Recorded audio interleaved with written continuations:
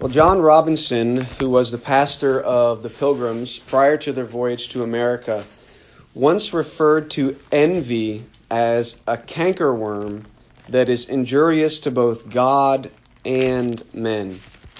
And in referring to envy as a cankerworm, Robinson was utilizing imagery that was common both to his day and the Bible that he read. The cankerworm, what we would call an inchworm or a looper or a spanworm, was known for its destructive power and its ability, even though a very tiny creature, to decimate trees thousands of times larger than itself. And the Geneva Bible, which predated the King James Version, was a Bible that Robinson no doubt read. And in Joel 1:4, for example, it talks about the cankerworm, and it says, "That which is left of the palmer worm hath the grasshopper eaten, and the residue of the grasshopper hath the cankerworm eaten, and the residue of the cankerworm hath the caterpillar eaten." So cankerworms were known for their destructive power, for consuming their host while remaining hidden from view. An entire tree could be destroyed, and by looking at it, you'd never see the cankerworm. A small, tiny thing that can cause immense damage. That is how John Robinson, pastor of the Pilgrims, viewed envy. And that is how we should view this most injurious sin as well. So there's no question that the Bible is replete with warnings against envy. And we're going to consider several of those verses this morning. And the place I want us to start is Proverbs 14, verse 30. And there we read that a tranquil heart gives life to the flesh, but envy makes the bones rot. Now, all sin, by its very nature, is destructive to the sinner. It's not without reason that the Scripture says in Proverbs 8 that he who sins against me injures himself. All those who hate me love death. That's Proverbs 8:36. So all sin will cause harm to the sinner, not to mention those around them. Nevertheless, it does seem in considering sins that there are some that are more self-destructive than others. And envy is one of those sins. It will make your bones rot, in the language of Scripture. It will, to borrow the language from Job chapter 5, slay you. Envy will slay you. It will, like a destructive worm or parasite, consume you little by little until you waste away. Again, in the words of Robinson, envy will punish and torment, with no small torment, him in whom it beareth sway, consuming his heart as rust doth the iron whereon it groweth, and rotting his very bones while he liveth. It's reported that John Chrysostom said that as a moth gnaws a garment, so does envy consume a man. And Matthew Henry wrote that a fretful, envious, discontented spirit is its own punishment. It consumes the flesh, preys upon the animal spirits, makes the countenance pale, and is the rottenness of bones. So we would do well to consider our ways and consider our hearts this morning in order to avoid the cankerworm of envy. So we will consider envy. First, we'll define it, and then we'll consider three ways it appears. Number one, the Christian envying the wicked. Number two, the Christian envying other Christians. And number three, the wicked envying the Christian. And then we'll conclude with some application. So first we'll define it, and then we'll look at the Christian envying the wicked, the Christian envying other Christians, and the wicked envying the Christians. So first of all, what is envy? Noah Webster in 1828 said that it is to feel uneasiness, mortification, or discontent at the sight of superior excellence, reputation, or happiness enjoyed by another, to repine at another's prosperity, to fret or grieve oneself at the real or supposed superiority of another, and to hate him on that account. Robinson simply called it a grief conceived at the good of another, especially by him that wants it in himself. So It is essentially coveting that which another has, whether that be success, fame, money, possessions, intelligence, opportunities in life, friends, family, physical beauty, life experiences, a spouse, children, and on the list goes. Now, not only does God's word in general condemn the sin of envy, but the 10th commandment especially deals with envy. The 10th commandment, thou shalt not covet, is a command to put envy to death. In commenting on that commandment, the Westminster Larger Catechism asks this question: what are the sins forbidden in the 10th commandment? And the answer is this: the sins forbidden in the 10th commandment, thou shalt not covet, are discontentment with our own estate, envying and grieving at the good of our neighbor, together with all inordinate motions and affections to anything that is his. So, in thinking about what is envy, the first thing we need to be clear about in defining it is that we can be certain that envy is a sin. It is a violation of God's law word. The Apostle Paul lists envy as one of the results of being given over to a debased mind. In Romans chapter 1, which we read last week, the Apostle Paul says, and since they, referring to fallen mankind, since they did not see fit to acknowledge God, God gave them up to a debased mind to do what ought not to be done. So everything that follows are those things which ought not to be done. They are filled with all manner of unrighteousness, evil, covetousness, malice. They are full of envy, the Apostle Paul says, full of envy, murder, strife, deceit, maliciousness. The list goes on. They're haters of God. They're inventors of evil, disobedient to parents. Such is the company the sin of envy keeps in Scripture. Now, as I mentioned, envy is being grieved that others have some good and we don't have it. It is to be both discontented with our own state and desirous that providence has given us that which he has chosen to give another. Envy is closely related to jealousy, whereas envy can be described as inordinately wanting something that another has. Jealousy is the fear of losing what you do have to another. But in many ways, they are two sides to the same coin. You think through Scripture, you think of Genesis chapter 4.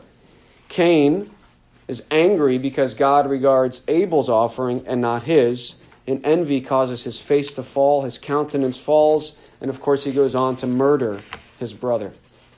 You think of Joseph's brothers and how they were envious and jealous of him, and these thoughts, these emotions led to deplorable actions on their part, selling their brother into slavery. King Saul was envious of David and led to a rottenness in his bones that colored the rest of his life. And of course, the Pharisees envied the Lord Jesus, which led them to commit the greatest sin, to be involved in the greatest sin, the death of the innocent, righteous Son of God. So this sin of envy is common in Scripture, and it is common in our own experience as well. However, Robinson points out that few men will own this sin, right? Men will readily admit that they hate, fear, or scorn others, but not so readily that they envy another. Because then you're essentially saying this person is superior or better off than me. We're prone to not admit envy. But we need to consider it and we need to put it to death because it is destructive to our soul. So, we have briefly defined envy, and now we need to consider three ways that this sin is manifested among the two groups of people in the world. As we talked about in the past, there are only two groups of people. There's two types of people in the world. The righteous, who are righteous not by their own inherent goodness, but by the grace of God and the work of Christ, and the wicked, those who have not come to faith in Christ by the grace of God. So let's consider how envy is experienced between these groups. Number one, Christians envying the wicked. Christians envying the wicked. Now, Martin Luther said that too many Christians envy the sinners their pleasure and the saints their joy because they don't have either one. Now, in envying sinners, we are revealing that we are not taking pleasure in Christ, who is the greatest treasure a person could have. But we are clearly prone to envy the wicked, at least on certain occasions, even though we shouldn't. But we are prone to it. And as such, the Scripture warns us in Proverbs 23:17, "Let not your heart envy sinners." We are prone to do this. And God tells us, "Let not your heart envy sinners." Now, why would a Christian desire that which the wicked have? Why would a Christian envy the wicked? I can think of at least 3 reasons. Number 1, the wicked are often allowed to prosper for a time. They're allowed to prosper for a time. The psalmist in Psalm 73, which we read, says that he was envious of the arrogant when he saw the prosperity of the wicked. He looks around and sees that those who are not faithful to God, that are not following his word, are being blessed in a temporal sense. They're prospering. In God's providence, the wicked are often allowed to prosper in this world. It is a fact. While many godly men and women suffer. Now, we may envy the wicked for their prosperity then, the blessings they enjoy in this life. Number 2, and closely related to that, we may envy the wicked not only for their prosperity, but for the seeming ease with which they go through life. Again, from Psalm 73, which we read in verse 5, he says, "They," referring to the wicked, "are not in trouble as others are." But the Christian, of course, if you know your New Testament, has been promised trouble. We have it both from the Apostle Paul and the Lord himself. The Apostle tells us that through many tribulations we must enter the kingdom of God. And Jesus put it as clear as it could be. In this world, you will have trouble. Now, the trouble includes waging war against sin, resisting temptation, opposing spiritual forces of darkness, which I don't think any of us fully understand. The amount of trouble that we experience because we are in Christ and the forces of darkness and the world are opposed to us. All these things, all these troubles are foreign to the wicked. They cannot know them. They will not know them unless they come to Christ. They may experience troubles that are common to humanity, sickness and death, but they cannot experience the spiritual troubles that a Christian does. And thus we may envy the wicked for their ease, for the fact that they don't experience the trouble that the righteous do.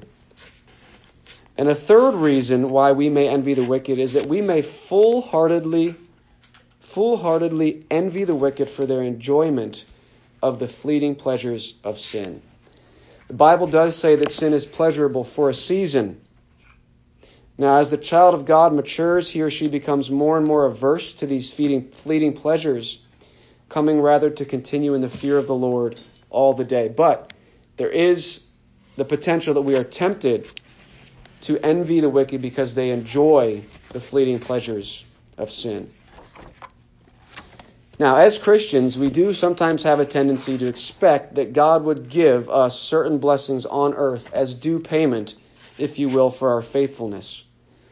But this is not the way we should think. We are to do our duty out of love for God and love for His law word, not to be rewarded, especially on this earth. Now, I grant, and I'll talk about it in a moment, obedience to God's law, obedience to His word, it always leads to blessing. However, sometimes those blessings are deferred. Sometimes obedience to God, faith in His word, and by grace walking in obedience to it leads to blessings even on earth, even temporal blessings. But sometimes it doesn't lead to blessings on this earth, and they won't fully be realized until eternity. But it always leads to blessing when you obey God's word. But sometimes those blessings are deferred. For example, the Apostle Paul, he didn't enjoy the temporal blessings that some people enjoyed. He was persecuted, eventually martyred for his faith, but his reward was far greater than that which could have been granted on earth. The English martyrs, Hugh Latimer and Nicholas Ridley, who we just read about, for family worship the other night. They didn't enjoy the temporal blessings that some saints enjoyed. They were burned at the stake for their faith. But they didn't envy the sinners who were spared those temporal flames, as they knew that such sinners, apart from Christ, were awaiting eternal flames of far greater danger. So the answer to the Christian's problem of envying the wicked is to reorient our perspective and take the long view. And that's what the psalmist did when he said, "But when I thought how to understand this, it seemed to me a wearisome task until I went into the sanctuary of God, then I discerned their end." When he understood the fate of the wicked, he could not possibly have envy for them, but only pity and a desire that they would turn from their sin. So let us not envy the wicked, but rather be merciful, have pity upon them, and pray that they would not abuse the blessings that God has given them to their own hurt and destruction. We are not only tempted, however, to envy the wicked. As Christians, we can be tempted to envy other Christians.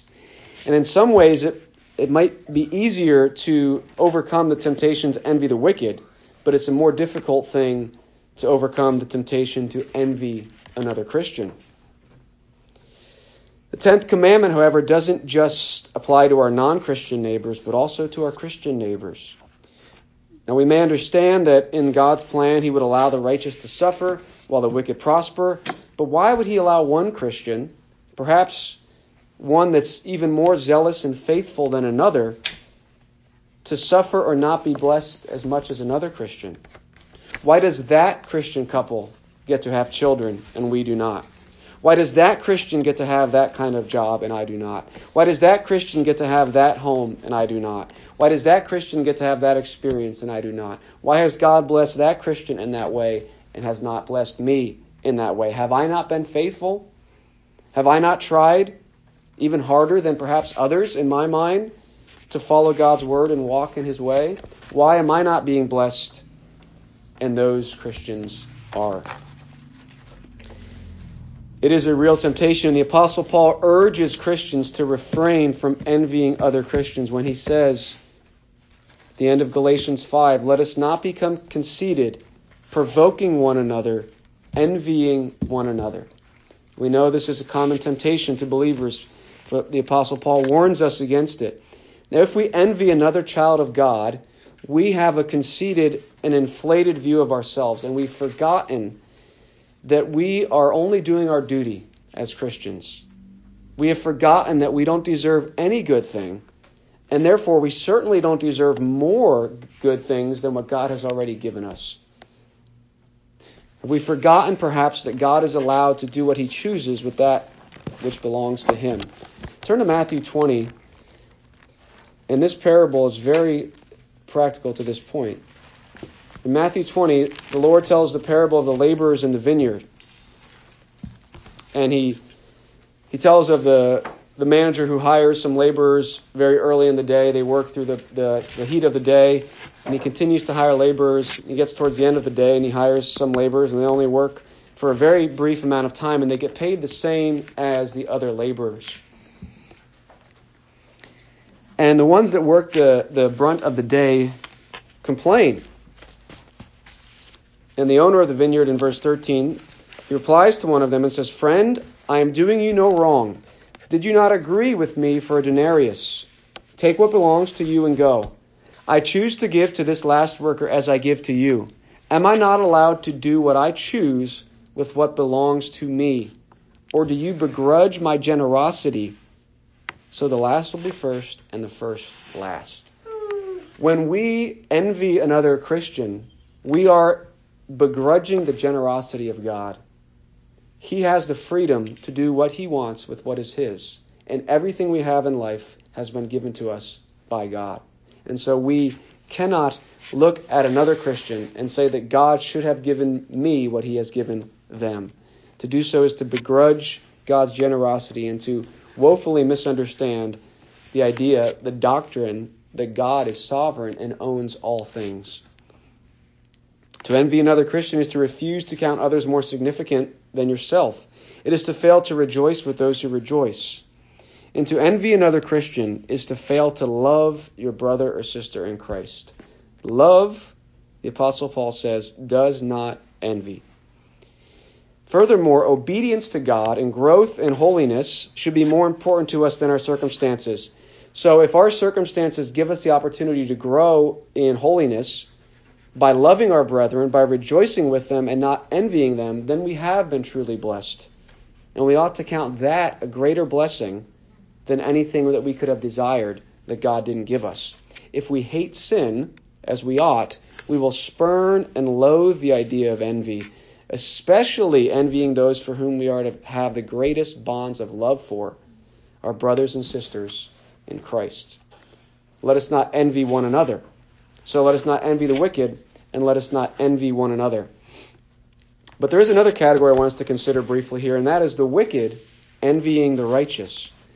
In Psalm 112, you want to turn there, I think the last place we turn to. In Psalm 112, the psalmist speaks of the man, we could apply it to a woman as well, who fears the Lord, in verse 1, and greatly delights in God's commandments. Now this psalm speaks of the blessings that God often does bestow on the righteous, even in this life, including his offspring being mighty in the land, verse 2. And verse 3, wealth and riches are in his house. So passages like this remind us that God often does bless with temporal blessings those who walk in his ways. It says, it is well for the man, verse 5, who deals generously and lends, who conducts his affair with justice. The righteous man, the righteous woman is described as one who, in verse 8, their heart is steady. He will not be afraid until he looks in triumph on his adversaries. So after describing all these blessings bestowed on the righteous person, the psalm ends with the response of the wicked in verse 10. The wicked man sees it and is angry. He gnashes his teeth and melts away. The desire of the wicked will perish. Now of this passage, Matthew Henry said that the happiness of the saints is the envy of the wicked, and that envy is the rottenness of their bones. And there should be in our lives a degree of the reality that could cause this reaction from the wicked. There should be a degree of it. If we are not happier or more content in this life than the wicked, than those apart from Christ, then we're not rightly considering the blessings that we have in Christ. The Apostle Paul had more joy, more happiness, more contentment than Emperor Nero, who had all the pleasures of this world at his disposal. So a Christian should have a degree of happiness and contentment that the wicked can only look at and desire. A gospel-centered family will no doubt experience many blessings in this life, not necessarily wealth and riches, that the house of the wicked will not know. The Bible says that the Lord's curse is on the house of the wicked, but he blesses the dwelling of the righteous. And so this should be a reality in our life. Not that we desire to boast about what we have and the wicked do not. No, but that we have a contentment in Christ and a happiness that you just simply cannot have outside of Christ. However, this envy that's spoken of in Psalm 112 will be fully realized in the next stage. Henry goes on and says that this envy will be accomplished fully in the other world, when it shall make damned sinners gnash their teeth to see Abraham afar off and Lazarus in his bosom, to see all the prophets in the kingdom of God and themselves thrust out. In many ways, sin is its own punishment, and the rottenness of the bones, the despair of the soul, and the discontentment of spirit that are the result of envy will accompany the wicked in hell forever. And so if you are here and you have not turned to Christ, I would plead with you to turn now from the wrath to come. Only in Christ can you be truly free from the sin of envy, both its power over you and the consequent judgment that this sin and all sins will bring on those that are outside of Christ. Christ died for the sin of envy. He died to free us from its power and to free us from the punishment that we justly deserve for begrudging God's generosity. So briefly now, as we wrap up, 2 points of application. Number one, as we consider the sin of envy, it is a very particular sin to the individual. Envy in us reveals much about us. Diverse are the things which can pull at our affections. For one person, someone having a nice car would tempt them to envy. For another person, that would be meaningless. To another, outward beauty will tempt them to envy. For yet another, both of these things are meaningless, but something else will tempt them to envy. You will know what you are tempted. You will know your temptation to envy when you hear, see, or think about someone having or getting something, and your initial response is not joy and happiness for that person, but rather an uneasiness of spirit or a discontent in your heart. That is how you will know where you are tempted to envy. I know what it is for me, and it's surely more than one thing, but it's probably different for you. But I trust that if we examine ourselves and our affections, a practice which the Puritans encouraged and has been lost in our day, if you do that, you will readily find those things which your heart may be inordinately desiring. They may not be bad things. They may be good things that we want. But our affections and thoughts and our response to other people getting those things when we don't must be brought into obedience to Christ so that we may put to death the evil, wicked, vile, and destructive sin of envy. A tranquil heart, content in God's providence, is healing to the flesh and will bring great blessing to us. Last point of application is this: the doctrine of God's providence. One of the greatest doctrines that you can ponder as a child of God is the doctrine of divine providence. I encourage you to get a copy of the 1689 Confession of Faith or the Westminster Confession and read through chapter 5 on divine providence. Every line in that chapter is pure gold, bested only by Scripture itself. But there's one line in the confession that I want us to think about and dwell upon. It says this: "Whatsoever befalls any of his elect is by his appointment for his glory and their good." Listen to that again. Whatsoever befalls any of his elect is by his appointment for his glory and their good. When we envy, we are demonstrating discontent and disbelief in the providence of God. We are doubting that God is in fact in control, and all that happens is in fact for his glory, and not just for his glory, but for our good. Can you trust that whatever that thing is in your mind, whatever brings the ugly cankerworm of envy out in your heart, can you trust that God is withholding that from you for your own good? The more you learn of God from his word and his kind dealings with you, the more prone you should be to defer to his providence and trust that your lot, whatever it may be, is by his appointment and for his glory and your good. The doctrine of divine providence used to be spoken about much by our spiritual forefathers. Divine providence was even used to refer to God himself. We don't use that language that much anymore. Webster, in defining providence, said, "A belief in divine providence is a source of great consolation to good men. It brings you great peace and comfort and contentment. There is nothing which will bring about a tranquil heart more than a robust, tested, and firm belief in divine providence, and there's nothing which will lead to more rampant destruction caused by envy than a failure to believe and trust in divine providence." Envy is an insidious and strange sin. It makes another man's virtue your vice and another man's happiness your torment. It's very strange.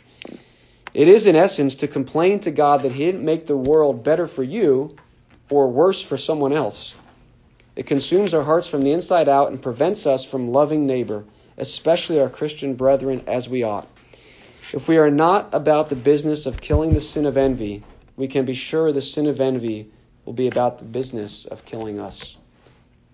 But thanks be to God that through the gospel we can be forgiven for this sin, and by the power of the Spirit we can mortify the sin of envy. Let's pray. Lord, we thank you for your word, for your warnings that you give us in your word against sin in general, and even in particular, you've warned us of the dangers of so many sins. We thank you for your warnings about the sin of envy, We thank you for the opportunity we have to consider this sin, as painful as that may be in our own hearts, that we might mortify it, that we might put on the Lord Jesus Christ and make no provision for the flesh. Thank you for the gospel of Jesus Christ, that we, though sinners as we are, can be forgiven, can be made righteous in your sight, can be indwelt by your Spirit and empowered to overcome sin and grow in obedience more and more in this life. And though we won't be perfect until glory, we can put to death sin in increasing measure. We can rid ourselves of envy each day by the power of your Spirit. We can grow in our contentment and trust in you.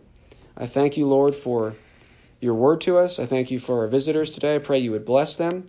Wherever they go, that your face would shine upon them, that you would give them strength, that your word would be a comfort, that the doctrine of divine providence would be a consolation to all of us here as we seek to obey you and live out our faith in this world. In Jesus' name I pray. Amen.